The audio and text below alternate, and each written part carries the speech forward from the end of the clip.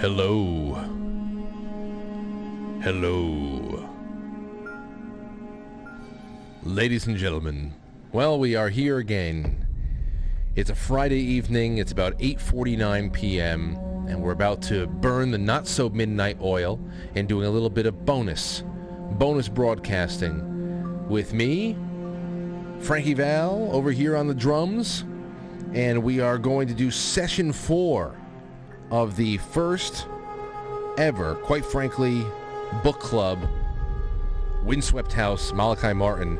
And we're getting through. I think we're just about to hit the halfway point, and this stream, this entire experience, would have been nothing without my good buddy over here, Timothy Gordon, that is joining us tonight. Again, Timothy, how you feeling so far?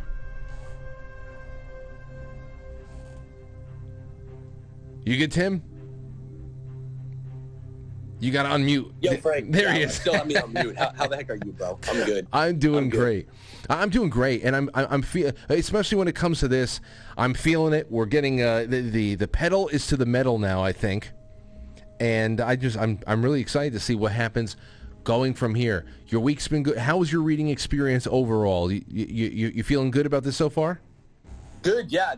I'm telling you, it's like you said last week, you called it, picked up the pace of it, and still loving it. I mean, I was loving it from the very beginning because I like all the Rome hijinks and the backstory on Vatican II and SSPX and all that, but I'd imagine for the average person out there that just wants action, we really picked up this week. Yes, and I think that is the way that I would characterize this grouping of chapters from 30 to no, it was from 26 to 30.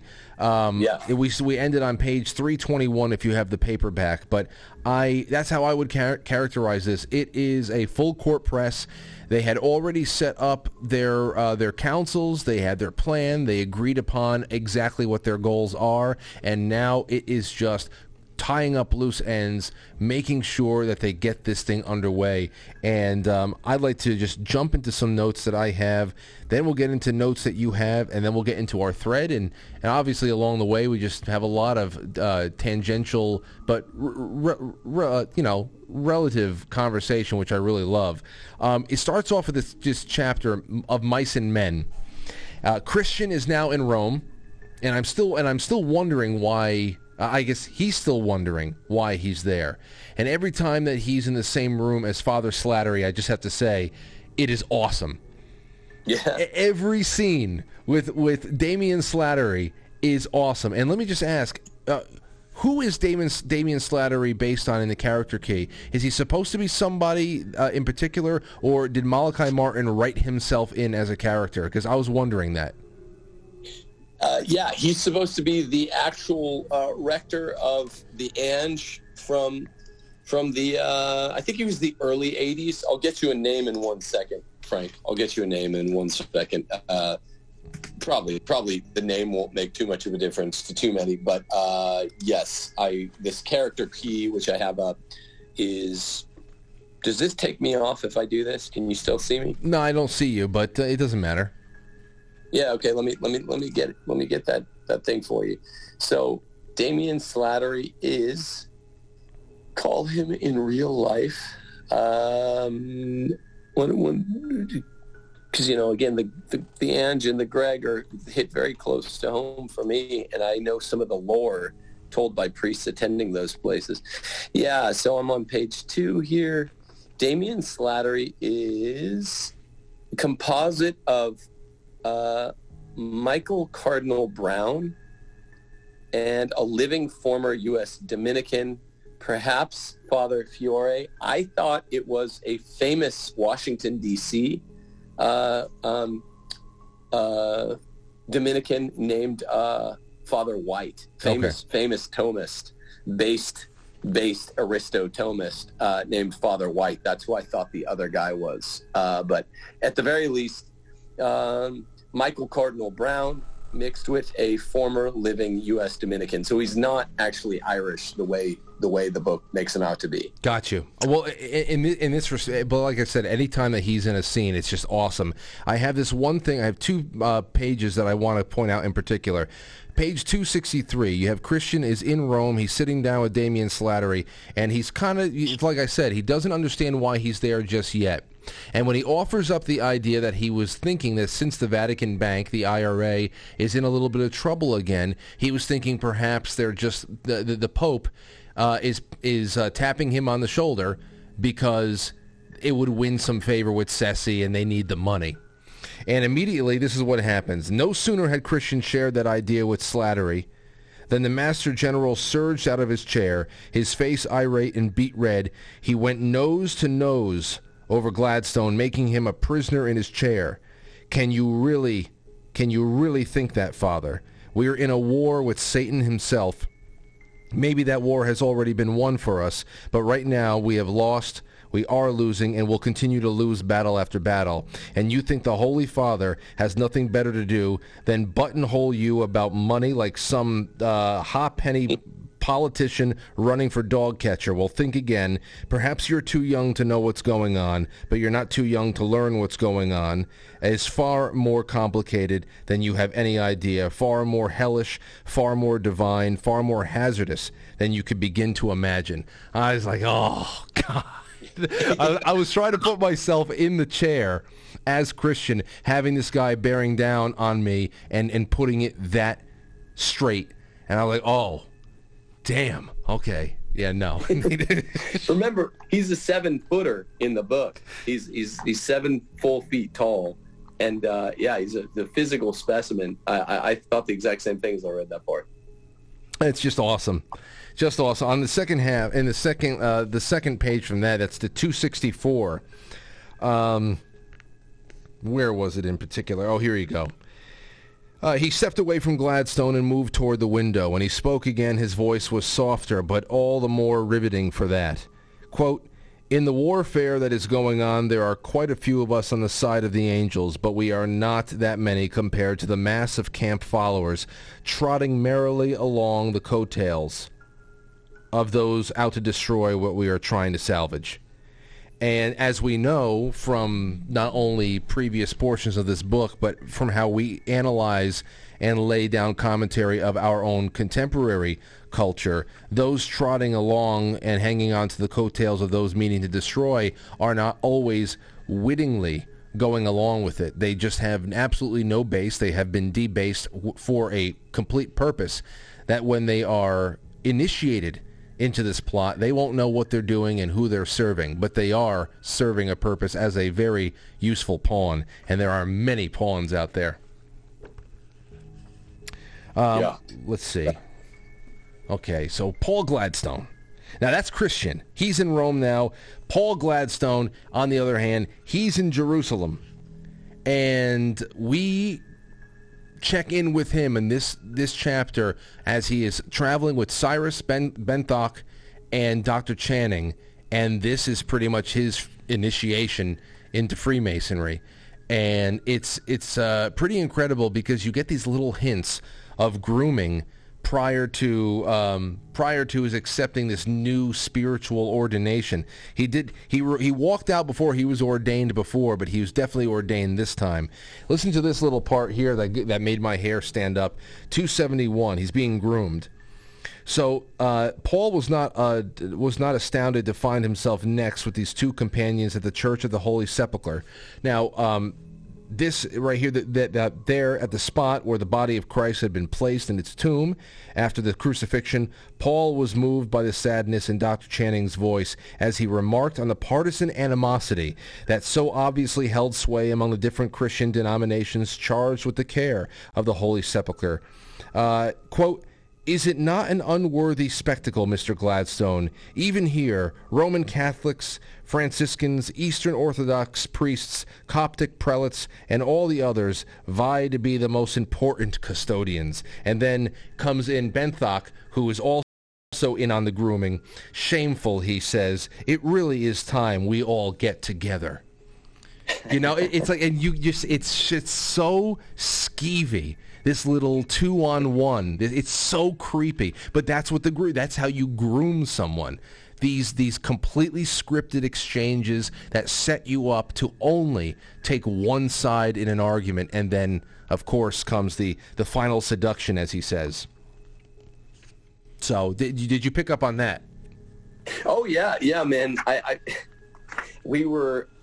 It was funny. We were over by the St. Thomas Catholic Church yesterday in town. We live a little outside of Hattiesburg, and we passed the Masonic Temple, and they never have windows, right? And my 11-year-old daughter, she knows about the Masons through me. She was asking why don't they have windows and all that, and I was just thinking, it's real life creepy stuff. It's real life Scooby-Doo.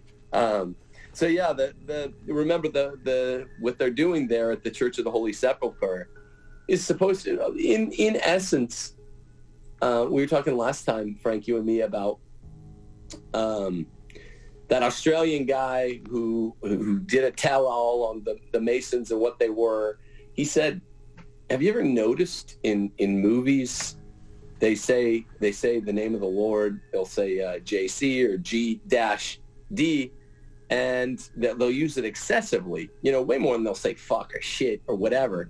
And it's because it's a curse word to them. So you have to remember to these guys like Benthok and particularly Channing, these guys are pretending, like you said, it's so skeevy because they're pretending. It is grooming. It's how it works. It's how plants work. Even if you go to a timeshare weekend and they're trying to get you to buy, it's so skeevy because they're attempting to give Paul the impression, who left the church because he was so disgusted with the ecumenism, the religious indifferentism after the council, to give him the impression that they actually cared about the fact that it's shameful that the different Christian denominations are vying for the control of this church, which isn't really that surprising anyway. Human nature being somewhat petty, but that's not really that sleazy. So these people for whom the name of Christ, the holy name of Christ, is a swear word, are pretending that they think it's beneath Christians to take a little bit of pride and want to be the primary custodians of the Holy Church of the Sepulchre. It's really palpable sleaziness. Yes, and you know what I started thinking around page 273. This is when they really start getting around to the crux of what they're doing out there in Jerusalem. He says, let's see here, Gladstone listened carefully. Though he noted a number of gaps and omissions in Benthok's account of his vision, he was pleased that Christian was apparently so much more attuned than he had imagined to globalizing trend of world affairs. Still, Paul had his doubts that the foreign ministers of the EC, the EU, nations, had a high opinion of him as Secretary General was one thing, but it didn't seem likely that such powerful men would lightly render such favors as Benthok had outlined to a newcomer such as himself. Like, why me? At least not on such a regular basis as this conversation implied, and above all, not for the benefit of Rome. Such doors did not just open like that willy-nilly. With his clear statement of those objections, Paul Gladstone opened the door willy-nilly to his own final seduction. Because, of course, why me? And then they tell him why. They put it on there. And I'll tell you, the only thing I can think about over the next couple of paragraphs was the scene in Revenge of the Sith, Star Wars Revenge of the Sith. It's when Anakin and Palpatine go to the opera, which I think is one of the most amazing scenes in all of Star Wars, all the movies that were ever made. It is creepy. It is so well done. It is, my hair stands up the whole time. And Ian McDiarmid, who plays Palpatine, he's sitting there and he finally has some alone time with Anakin, who he wants to make his apprentice, who he wants to turn. He needs to turn him to the dark side for this to really get off on the right foot.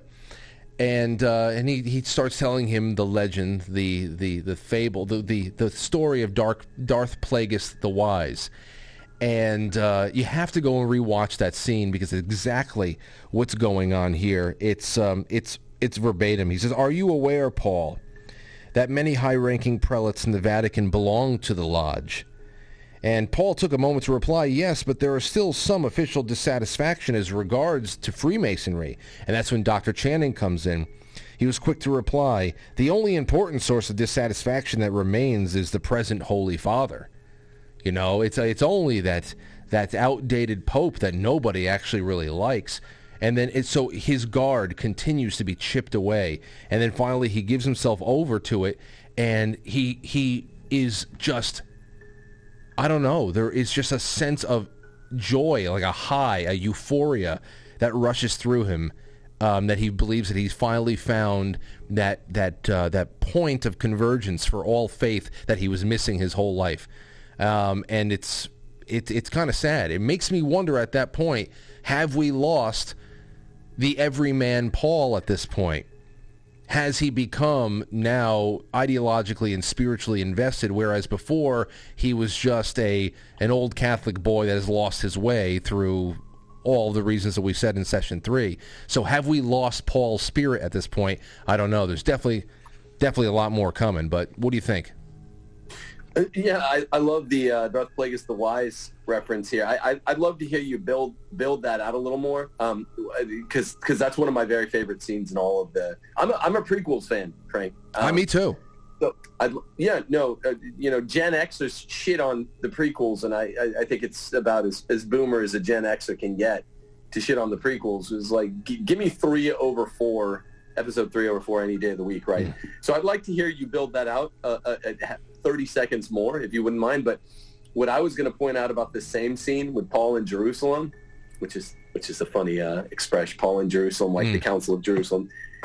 In 10 pages before, in the previous scene, you had Brother Christian in Rome, Paul in Jerusalem, and Christian in Rome. I wonder if there's something to that.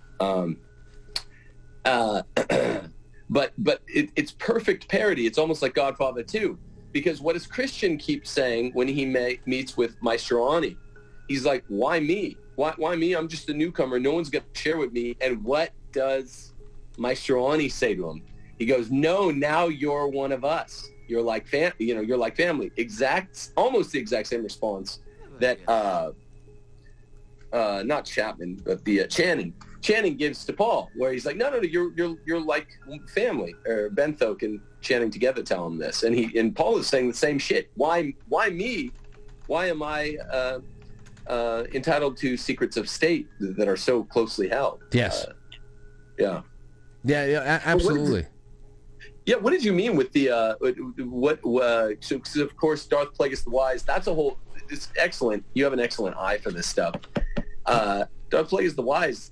That's Sidious without a third interlocutor grooming Anakin, because he knows that Anakin has this ulterior motive to be obsessed with death. So he's just grooming him with this lie, by openly admitting that he was the apprentice of Darth Sidious the Wise, and he's it's even more than that. It's even more than that. And I know that when people say, there's a lot of people that just they don't like the movies, they don't like Star Wars, then whatever, but.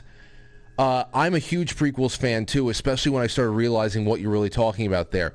The Emperor, who is the source of all evil, he has been able to cloak himself inside of this magnanimous character, philanthropy, being on the side of the little man, talking about democracy, this and that. But all along the way, his stock keeps rising in the Senate. Then finally, he's the chancellor. Then finally, he is able to start a war. He's on both sides of the war.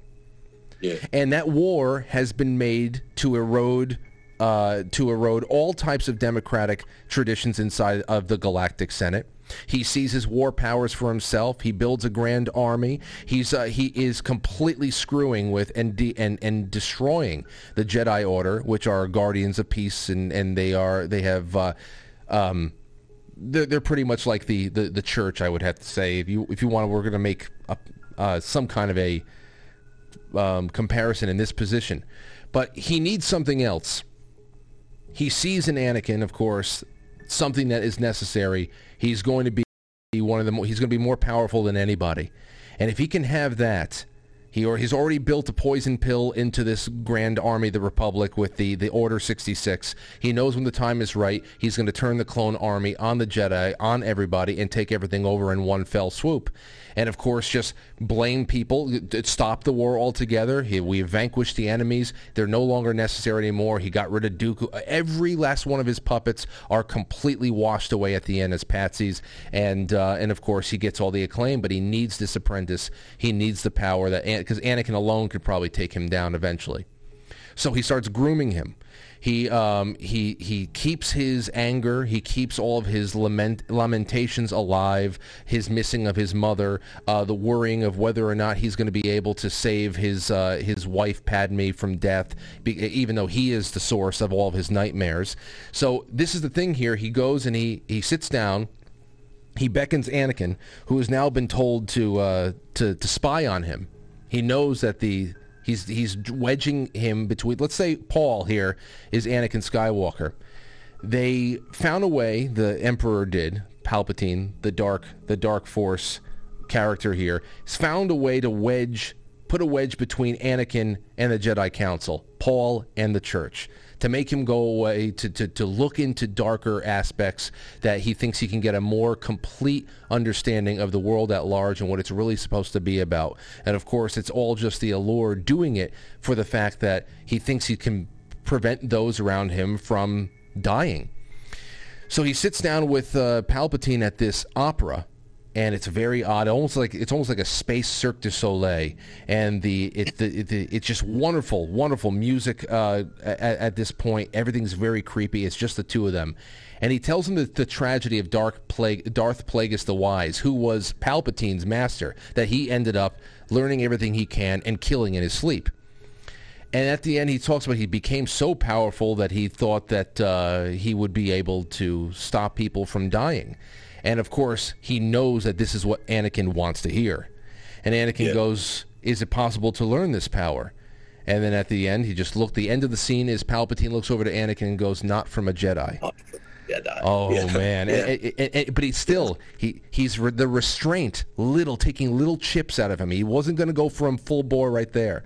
And that's what I'm saying, that all this, Paul Gladstone has been chipped away at. His soul has been chipped away at, like Anakin Skywalker. It's incredible. Yeah, that's excellent, man. That's a good eye. That's a good eye. I like that a lot. Well, let's keep going then. I have a little bit more here that I want to see if there's anything different that you have caught.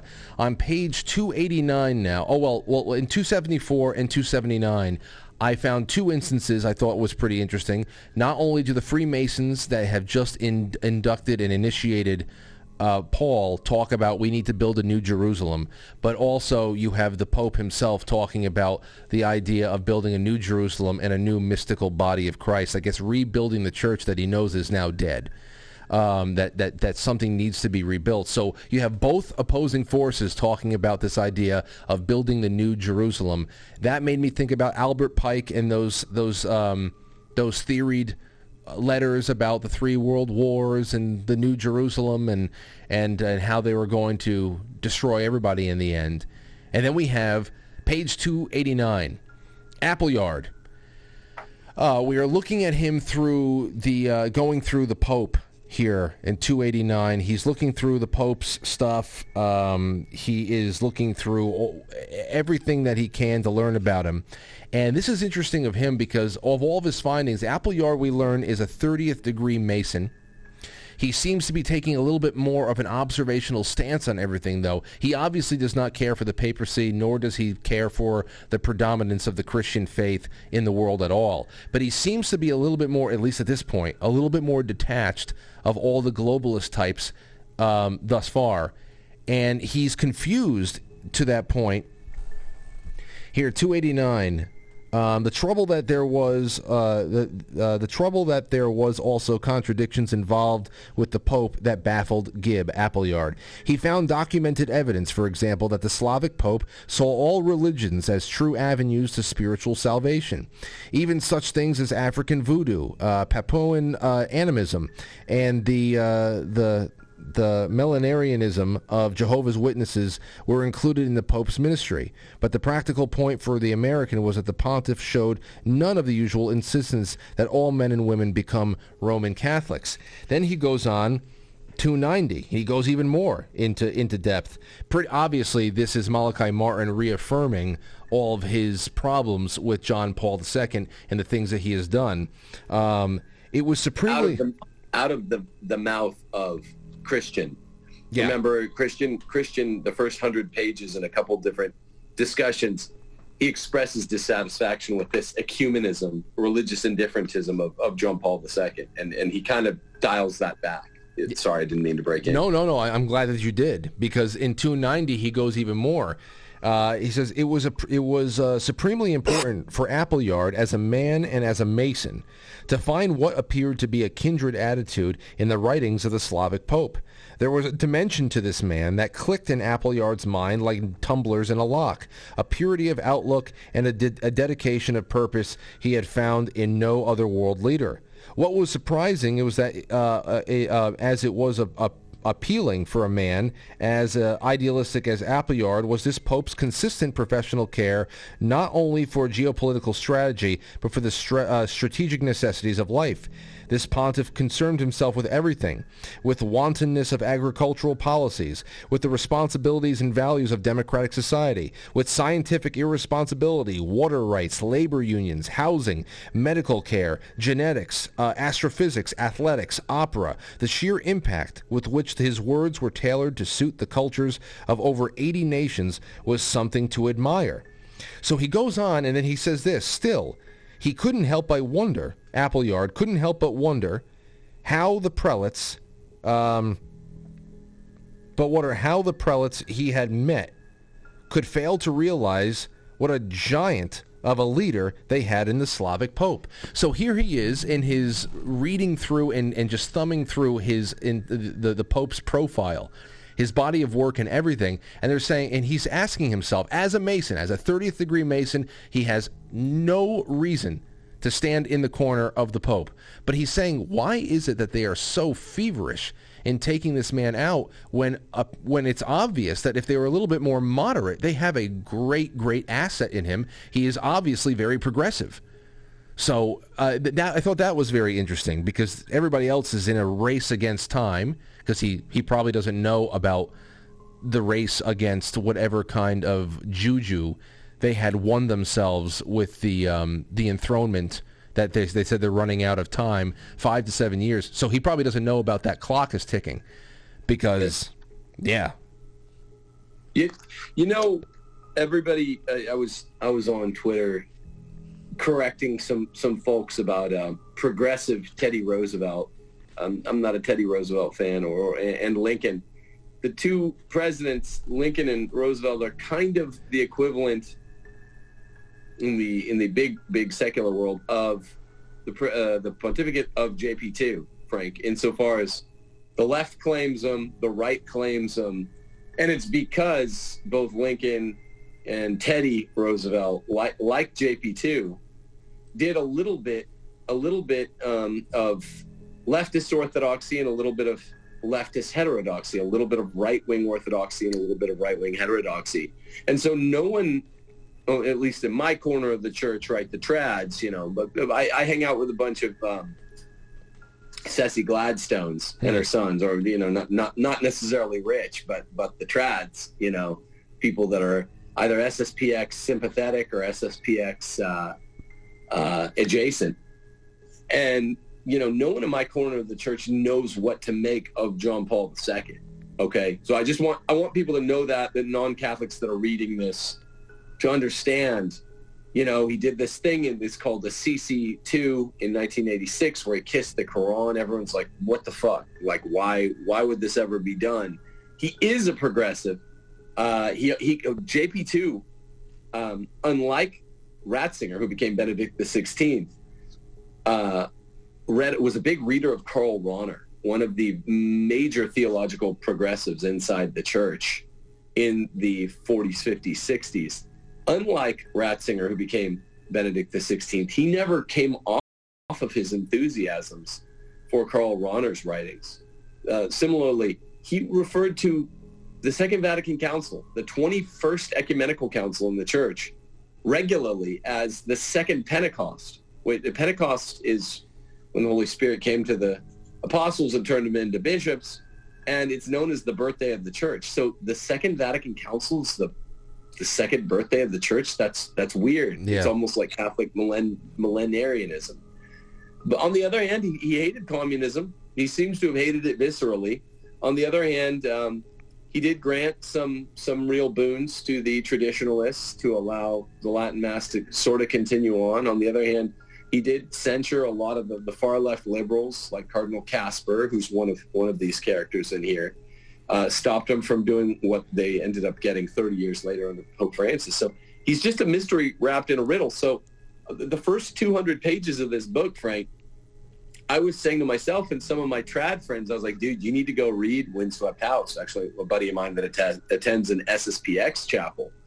I was like, yeah, I mean, Malachi Martin was in the know, and he seems to be defending John Paul II insofar as he's having Christian Gladstone, the very humble, very wise, young and wise protagonist, rebuffing himself, repudiating his former harshness of JP2. And this is Malachi Martin, who knew better, because he was a kind of behind-the-scenes guy at the Vatican.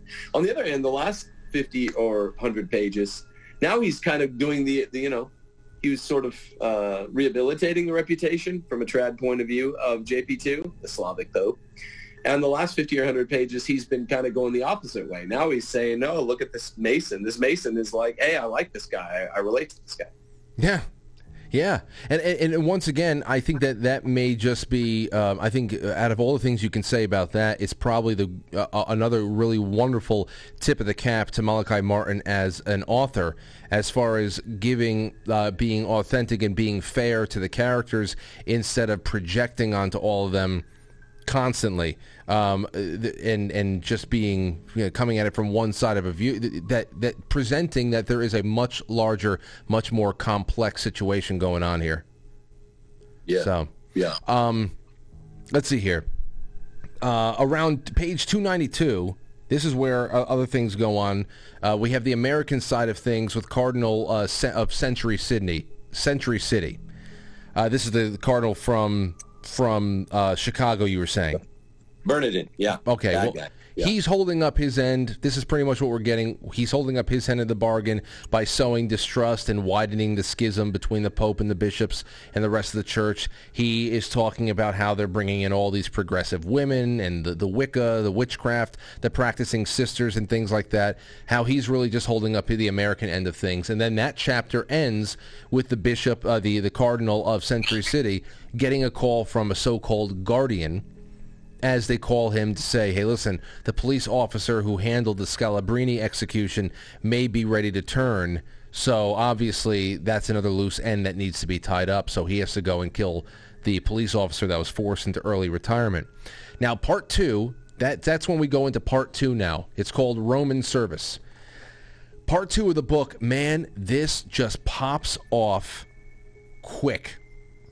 It's around page 299, starts off with a bang. It just jumps around from everybody what they're doing, getting their ducks in a row. Appleyard is getting ready to get a visit with the Pope on the books. He's going to go sit down with him face to face. Something really interesting is said as they're in the opening segment. Where the hell is it? 299. He says, let's see, Appleyard managed to glean, here it is. Appleyard managed to glean even a meager sense of consistent papal policy should have given him the advantage over every other geopolitical strategist in Washington and around the world, and not to mention every expert in the Vatican as well. And yet perhaps his main advantage was that he understood that it was evening time for the Roman papacy, just as surely it was evening for the NATO alliance, for the European community, and for the Anglo-American establishment, for the USA world hegemony, and for the Marxist socialist utopian dreamers of this almost spent 20th century. A long, tedious, agonizing day was drawing to a close over the heads of the nations now. The clear, reliable perspective of daytime was yielding to twilight. Accurate perception, even for the most familiar objects, was being difficult. Fears of dissolution, awareness of mortal enemies as yet unidentified, ignorance of the near future, growing discomfort with the present conditions now began to rustle and rise free from the darkening byways of the nations. That opens up there saying he's going to go sit down with the Pope, but he has an advantage that most people around the world doesn't. And he knows that it is the end of everything soon. It is not just the end of this, the plaything that is the European Union, that is American leadership in the world, economic, the papacy, and even the socialist Marxist utopian dreamers, the right and the left. This also made me think about Albert Pike, where it said that the final cataclysm was going to be a war that is not only brought down on the heads of the faithful, but of the atheists as well. It destroys Christianity. They want to destroy Christianity. They want to destroy Islam, Judaism, and the atheists. Everybody, because it's about bringing in the doctrine of Lucifer when all is said and done, and that atheism, the Marxists that really led that brigade, is one of the biggest tools for flattening out all of your competition. Those who think that there is nothing behind all this, and there's no strings attached. And I thought that was really interesting right there. He's not talking about just the evening that is coming down on the papacy. It's coming down on everybody. Yeah, I like that. I like that a lot. It's also on the same page, in the same scene of the book, we find out that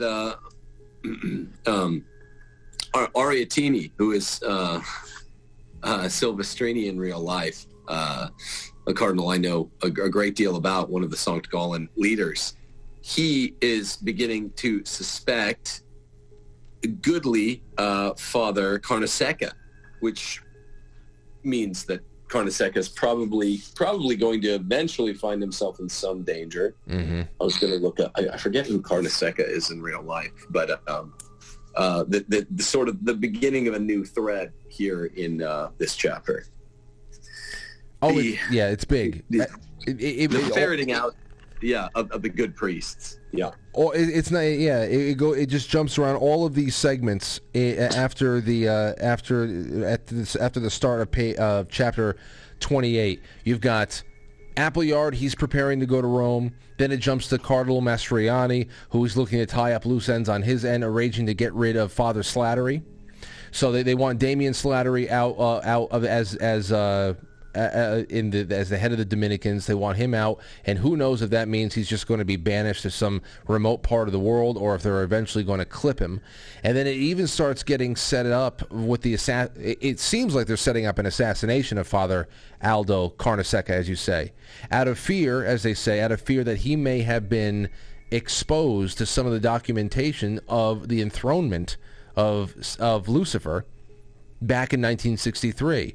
Mastriani and Orientini, they're talking about that, how when they were preparing all of the documentation for the September Pope, as I guess they're referring to John Paul II, after they had the two quick deaths of those popes, they thought that Carnesecca had probably seen some documentation about the enthronement, so he started setting up the cardinal on a mission here. No, Aldo's not a cardinal. No. So they're starting to set up Father Aldo on a mission here to denounce the mafia, which you know where this is going. So you can just imagine that they're trying to set him up for what will look like a hit because he is meddling in forces, whatever. I think it was Orientini or Mastriani who says they wish that Cardinal Vincennes could have been around for this day. That was one of the guys in the opening there. What else do I have? That's it. Also, then it jumps to Christian. He's already going all over Europe, talking to bishops about unity. He's getting nothing but sour tones concerning the Pope. And then page 306 is an example of government civil strife, if you want to know. Christian is on the fence as to whether or not he could be possibly... He's possibly how the Pope could be surrounded by people who want him to fail. And then once again, a great scene with Damian Slattery, who says, you really think that if these people were focused on solutions, things would be in such a bad shape? It's the same thing with every government around the world. They need problems, and they're probably the ones behind it. And then the last thing from this whole section is Ceci is in Rome.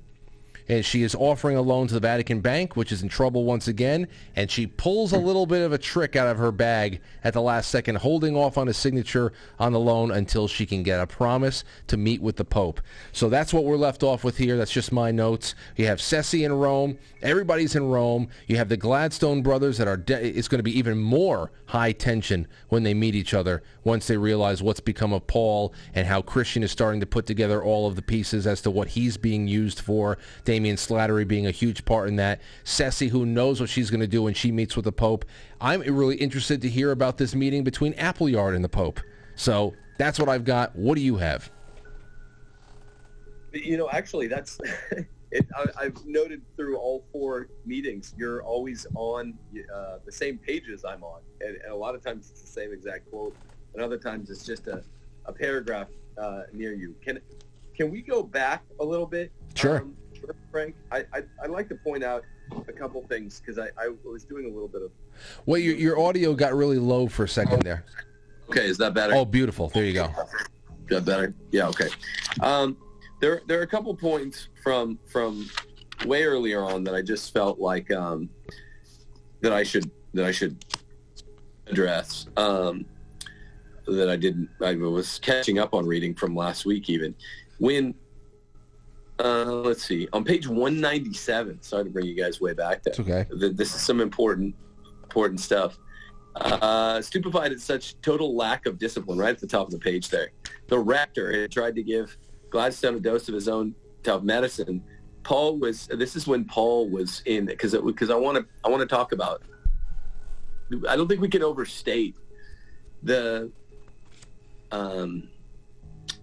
etiology. Doctors call it the etiology, the first cause of a sickness, right? The etiology of Paul Gladstone. He literally and sincerely left the seminary. Now that we know he's basically a Mason, a low-level Mason, playing with high-level Masons, he sincerely left the seminary, little brother to a big brother who's, living safe, for good reasons, because of what's gone on with the council and the funniness and the liturgical and the theological innovations. That's a term of art for trad Catholics. So he's talking to his rector, and he's saying this: look, if I remain, I'll come out. This is on 196. If I remain, I'll come out a disheveled dispenser of useless trinkets in the great American Roman Catholic potluck. I like that turn of expression. Okay.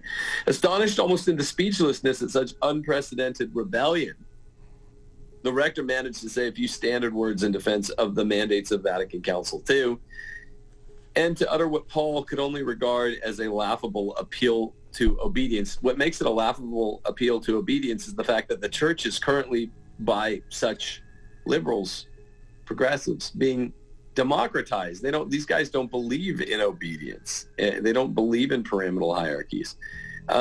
He said simply, I don't know how to be a priest. Paul had countered with an iciness that froze the very atmosphere of the room. I don't even know what it means to be a priest in a church where the centerpiece is nothing more than a supper table. Oh, I know. I've heard over and again how this new conciliar church of yours, that's the adjectival form of council, conciliar church of yours, will present a more human face to the world.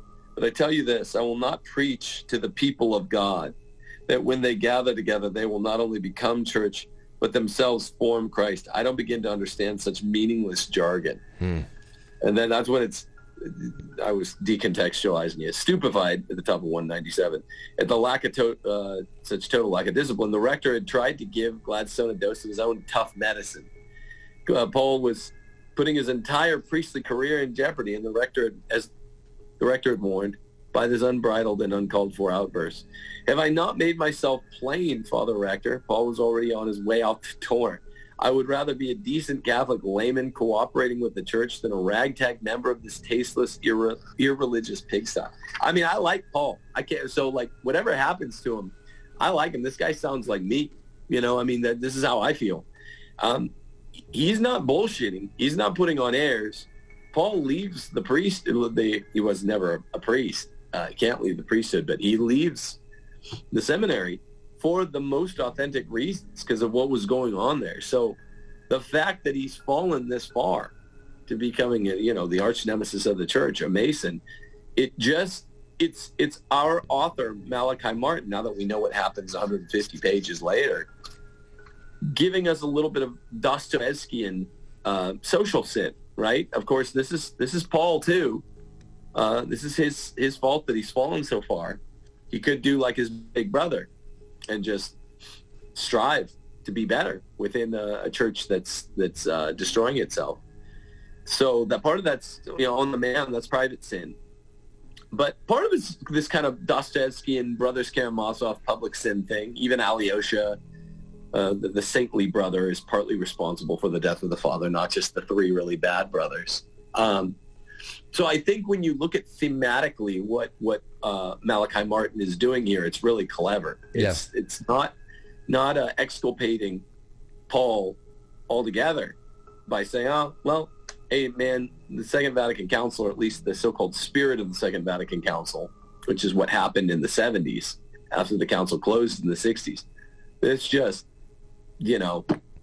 shit-fucked everything. It's not just that. It's we all have personal accountability for the conspiracy of our lives for in this fallen world for making good. And that, to me, that page, when I went back and I was reviewing my notes from last time, that explained more about Paul Gladstone than any, I think, other single page. Actually, 195 is really good too, but does some of that.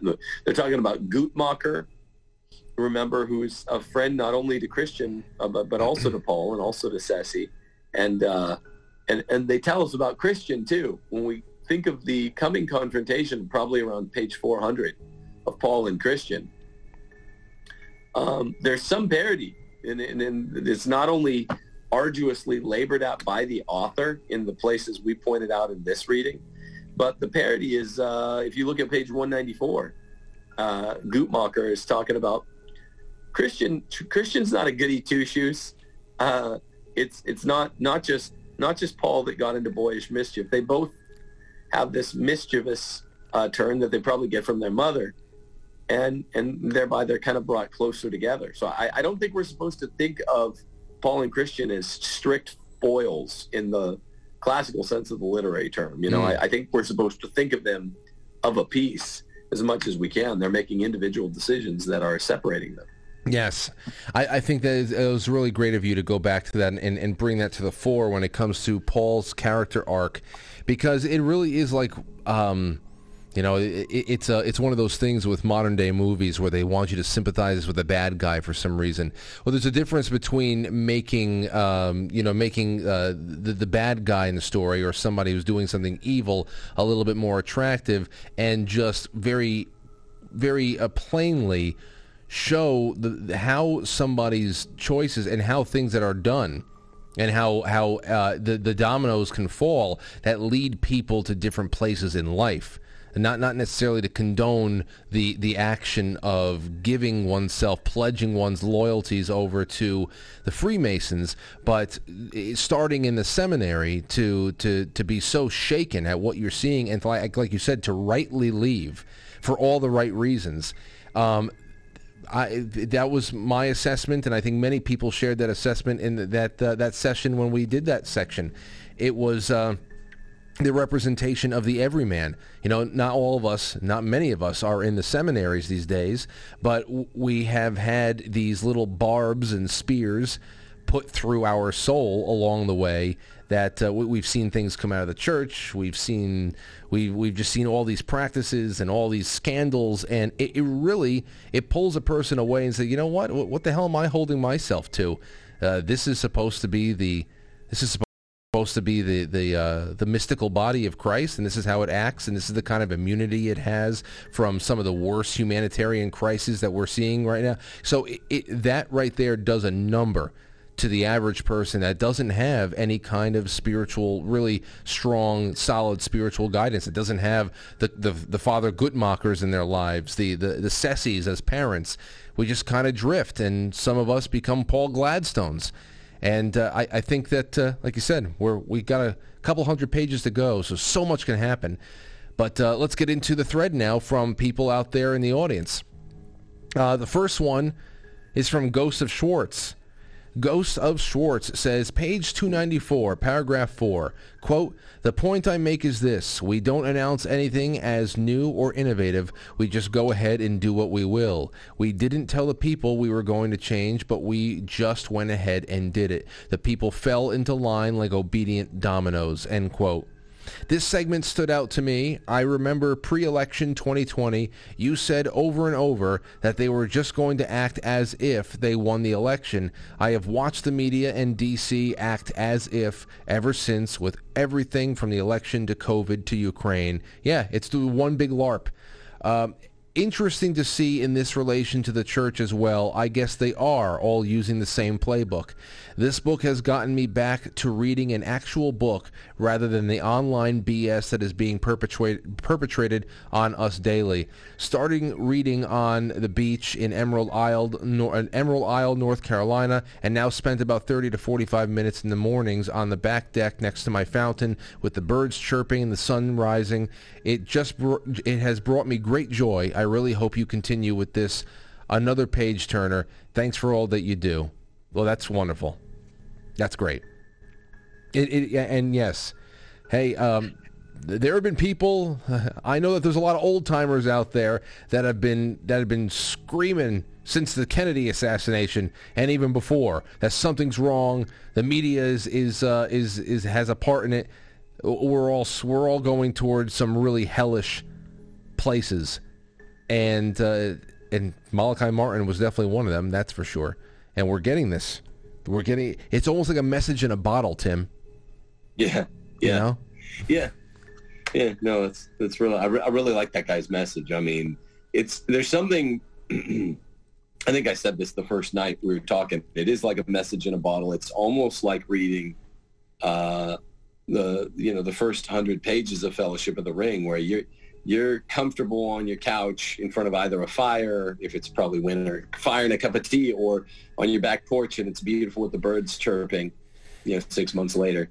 But either way, you're comfortable, you're happy, you're healthy, and you're reading about this really, really creepy Darkling situation that ought to be upsetting, but because you're so comparatively safe, it's just fun.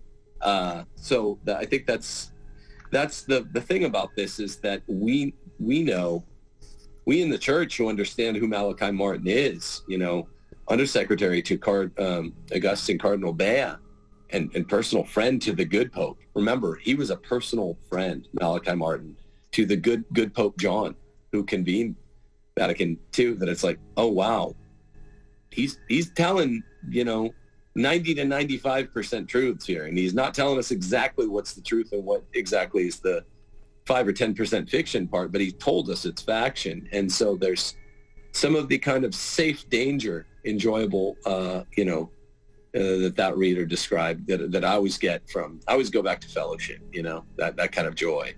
Oh yeah, well, and I guess with Fellowship of the Ring, you can get a lot of that joy, that safe danger, especially when it's really when you start going into realms of fantasy as well. But when it comes to this, that's always been the most oddly cozy thing about different types of conspiracy theories that have to do with where we're living right now. Like anytime somebody has a rapture date, or we're talking about the end of the world or an alien invasion or something really, really horrendous, I'm always like, really? Well, tell me more. I want to know. It's like, yeah, you're describing an apocalyptic situation or an Armageddon situation. That's certainly going to consume me as well. But for some reason, it just sounds so cozy to talk about something, the mechanics of the universe bearing down on us, and we actually being around to see something so significant. That's I don't know. I don't know what draws us in so much. But here's another one. Moira from New York City. Moira from New York City says, thanks so much for organizing this wonderful book club, Frank. Enjoying all the insights from Timothy, you, and the Frankleys. There are no accidents. We're discussing this book on the very auspicious Friday the 13th. Today is the feast of Our Lady of Fatima, when she first appeared to Lucia and her cousins in 1917. It is also the 41st anniversary of the failed assassination attempt of the Slavic Pope, St. John Paul II, in 1981. Recent happenings of Ukraine and Russia, globalist imminent power grabs through the WHO, the arrest of 90-year-old Cardinal Zen, to name a few, take on a different light while reading this book. Like Windswept House, symbolizes the importance of family and faith as foundation for our human journey, juxtaposed against unholy bedfellows of organized church and state. Wow. Wonderful. Yes. Yes. Yeah, that was going to be my opening salvo, but yours was so good I just scrapped it. It was happy feast day of Fatima. It's been now 105 years. The 100-year anniversary 5 years ago, I was like getting my family ready in a bomb shelter. I remember I was still teaching at the Catholic school, and I thought something was going to happen that day, you know. But yeah, that's right, the 41st anniversary of John Paul II's assassination. He was assassinated by the Marxist hired Muslim. Not Sirhan. What's the guy's name? Ali Akbar. And the creepy thing is, Akbar said he knew at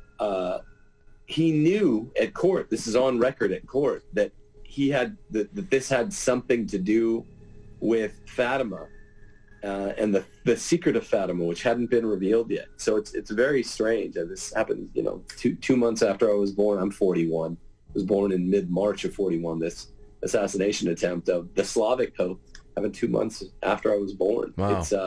It's all wild, man. It's all stranger than fiction. No, it is. That's why. I mean, there's been plenty of authors out there that have said that there's more truth in fiction than you think. And whether we're talking about historical fiction, when you bring things like this out, and you can actually refocus a person's lens, a perspective of what happened during a certain time period on Earth regarding a certain turn of events, or if you're just diving into fiction to learn a little bit about some eternal truths about humankind and the way that the heart works, the way that intuition and joy and anger and jealousy. I mean, fiction is wonderful, and I think that people like me, especially people like me, I've guilted myself out of reading fiction way too much over the last 10 years because I felt like I was wasting time. I should be reading biographies and history books. But then you have books like this, and you're just like, I mean, here it is. This is just as much useful in understanding what's going on around us than anything else. And yeah, here's another one. Gardenia B says, in chapter 27, I enjoyed the Gib Appleyard's meeting with the Pope. And wait, did he meet with the Pope? Appleyard met with the Pope? I haven't got no. Yeah, that she must be it. Wait. No, we just ended it. We ended chapter 30. Yeah, was that 30? Wait, what? No, we ended it. Yeah, we did. Yeah, you're right. Chapter right. 27, he met with the Pope. Wait, part 2. He meets with the Pope in the first chapter of part 2, Papal Twilight, which is 28, ain't it? No, that's not right. How could I have missed that? No way. I mean, he met with a lot of prelates. Yeah. He didn't. No, he didn't do that yet. Yeah, you're right. I think it's 30. We ended before 30, right? Well, let me just read the rest of this. Let me see if I can get... I enjoyed Appleyard's meeting with the Pope, and on page 289, Gibb noted that the Slavic Pope saw all religions as true avenues to spiritual salvation, observing that the Pope was ahead of the one-worlders, Bilderbergers, and New Agers in that regard. I have a similar universalist view of God's acceptance of all sincere seekers, so I conclude that perhaps Malachi Martin is emphasizing eminence of God versus humanism, the latter absent or denying divinity in creation. Malachi Martin is an exceptional author. I'm so glad that this is my first experience with his writing. P.S. The amount of organization, councils, official agencies is overwhelming. I guess this is the way to divide and conquer, and I now look at all such groups in our common world as a means of accomplishing more obfuscation and unholy agendas. To start with that point and work back, absolutely. This is why every time a new committee, subcommittee, an NGO, anything, any group gets involved that presents themselves as an authority on the subject, that this needs to be brought in under close consideration, and we have the experts and everything. That's just a way to compartmentalize themselves and separate themselves from any kind of public oversight, and to also demean and diminish anybody's confidence in believing that they actually have a legitimate role to play in the future of humanity. So yes, whether we're talking about this blinding number of committees and stuff that's going on just within the Vatican, that these prelates, these dark side prelates are using to actually diminish and destroy the church and take it to another direction. The same thing is done within governments. Hey, as Carlo Maria Vigano has said so much over the last couple of years in those wonderful open letters to really stress that there is no difference between the forces of the deep state and the deep church. They are working in Congress with each other. They are trying to merge both operations, and it's been going on for quite a long time. I would love to see if he has ever had any conversation or thoughts on Malachi Martin. Yeah, Frank, have I recommended to you either of the books, The Fourth Secret of Fatima or The Secret of Benedict XVI by another famed Vaticanist, not Marco Tussati. Oh, geez, what is his name? Have you looked this book up ever? On the note of the lady's comment, the first 20 pages of the book, The Secret of Benedict XVI, about his retirement, which is claimed to be a forced retirement. Here, let me look this up as I talk. It goes into Obama and the Obama State Department's what they knew, particularly the Podesta brothers, and the USCCB and the so-called Catholic Springtime. Do you remember this when the Podestas were talking about the Catholic Spring? I don't think so.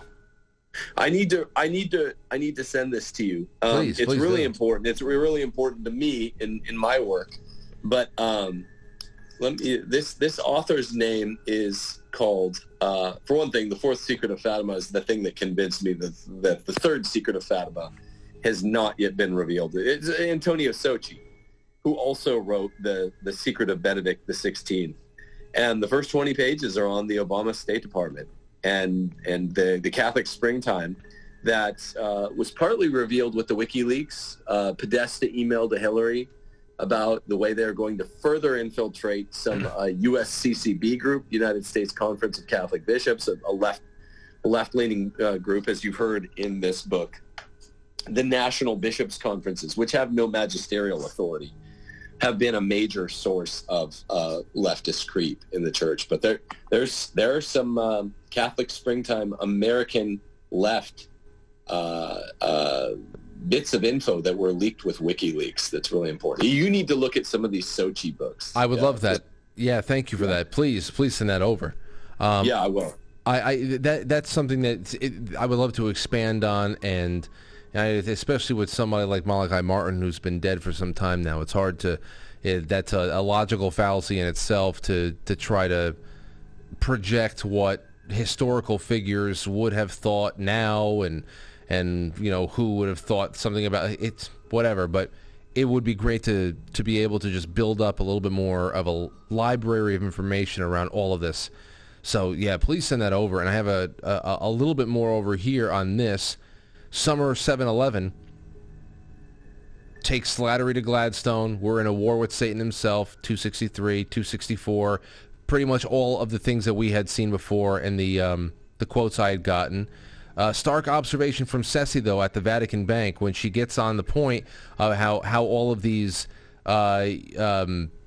doodads, how electronic all the banking was, how the Internet of Things, the connectivity of things, and she went and she said, those black boxes and or this was the narrator, those black boxes in the Unisys 8A15 were exactly what she had said. Electronic doodads. Somebody had engineered them, programmed them, manipulated them. Quote, so, she spoke softly as to herself or perhaps to her guardian angel. The devil is wired to the world at last. And that's back in, this is published in 96, but from what I've gathered, this is taking place around 1990, 1991. So she's looking at this electronic marriage between all things and the computers and of course who's controlling the computers. And many times I have called these phones a portal in our palms. It's like the new witchcraft. So for her to look at all of this electronic banking really coming to the fore in the early 90s and to conclude that the devil has finally been wired to the world is it's incredible. Wow. So, wow. Well, that's all I have over here, and that's all we had in the thread. The chat room is popping off. Before I take whatever closing thoughts you have, Tim, on this session 4, I would like to say I looked at some of where we can go next. We are on page 321. It's the beginning of chapter 30, and I went ahead about 50 pages, not nowhere near 80 or 100, 50 pages to the beginning of chapter 34. It's page 321 to page 375. I think that's what we should do the next time around. So, a little bit of a lighter bite, especially since now we are finally in the second half of the book. So I want to keep people with us and not to have them fall too far behind. So I think 50 pages should be good. 30 to the end of 33. So your face, 375 in the paperback. All right, so that's what I have. Timothy, take it away. Any closing thoughts and anything like that? I made the point before, and I just feel like the way I made it might have been under-emphatic. Whatever ends up happening with the Pope, the Slavic Pope, in this action, faction action, fact-fiction action, remember this, folks. Malachi Martin died 7 years before the end of the real Slavic Pope's pontificate. He didn't know what was going to happen with the forced end of the pontificate of the Slavic Pope. What strikes me every other chapter I read in this is the strangeness, as I just send you the Benedict XVI secret book, Frank, in private text. What strikes me as strange is so much of this happened, I'm sure, to JP2. That's what we call Slavic Pope, John Paul II. So much of it happened to JP2, but a lot of the rest of this stuff happened to Benedict XVI, and many people, I'm not necessarily one of them, but there's a strong enough case to be made for something called Beneplenism, or more simply, Benedict is still Pope, which is what that second Sochi book I sent you is about, Frank. I'm buying it right now. A lot of the, a lot of the stuff that you're talking about, that they're talking about as being directed in the action of this novel to John Paul II also seems to have happened to Benedict XVI, who I guess is a character in this book. But he was the presumptive candidate that all of these guys, the real-life Oriatini and the real-life St. Gallen Mafia, there are about 5 characters who are characterized that were actually in the St. Gallen Mafia. They started meeting in the year of the publication of this book, 1996. That's when the real St. Gallen Mafia started meeting, because they knew with Parkinson's disease that the Slavic Pope was ill. They thought he was going to die any day. He lasted until 2005. But they're like, look, his successor is going to do his exact bidding. They're of one mind. And that is Ratzinger, who became Benedict XVI. So what ended up happening that Malachi Martin, our author, doesn't know is that the torch was passed to Ratzinger, who many good Catholics, my good friend Patrick Coffin, your Catholics out there, your Catholic fans will definitely know him. He's a good friend of mine. He's in this group. He thinks Benedict is actually still Pope. And so a lot of what they're planning here for the forced retirement of John Paul II is what the Beneplenists think happened to JP2 Part 2, Ratzinger. And that's really creepy to me. Yeah, that they finally succeeded.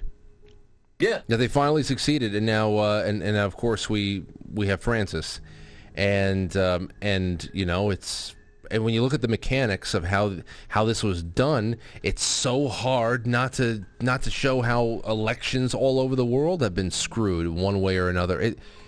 I don't know, man. It's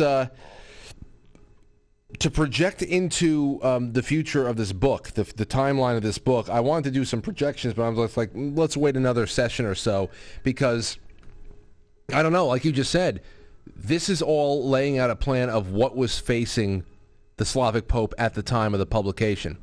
We know now, nearly 30 years later, what has become of the world, the church, the faith, the global, the geopolitical scenario. We know about all the climate. We're right in the middle of it. We are now of age to be those who are actually carrying the torch and talking about things that are going on and trying to bring attention to things that are most important. So wherever this book concludes, obviously we have all the information about what goes beyond it. I don't know what fiction is going to be the... Does he rely on fiction to end the book? Or is there a certain point, oh man, what's the revelation at the end? That's what I want to know. Because just to leave it off to what comes next, to be continued, would be very disappointing. Because we know what comes next, and you're rooting for these people to do something to stop this. Meanwhile, here we are 30 years later. It's, you know what it is like, Tim? It's like, I love the movie Braveheart. I can watch Braveheart all the time, and I still feel pumped. I'm like, yes, I'm rooting for the Scottish. Then again, here we are, and look how has Scotland really taken itself out from under the yoke of the UK, and they vote to stay with them now. It's just it kind of dulls it a little bit when I watch Braveheart. I was like, man, I wish Scotland was still the same. Yeah, it's almost like watching. I like your analogies a lot more noble-hearted, noble-spirited, but it's almost like watching in a less noble way. Once Upon a Time in Hollywood. It's like I rewatched that movie because I think it's really well made, and it's like this is a much cheerier ending than the real way that this went down. And I'm a Gordon, and we were very close. Gordon was a very close confidant, the House of Gordon, to Robert the Bruce, who eventually kind of temporarily overthrew the Brits. But like you said, we have all the luxury of history. We know how that turned out.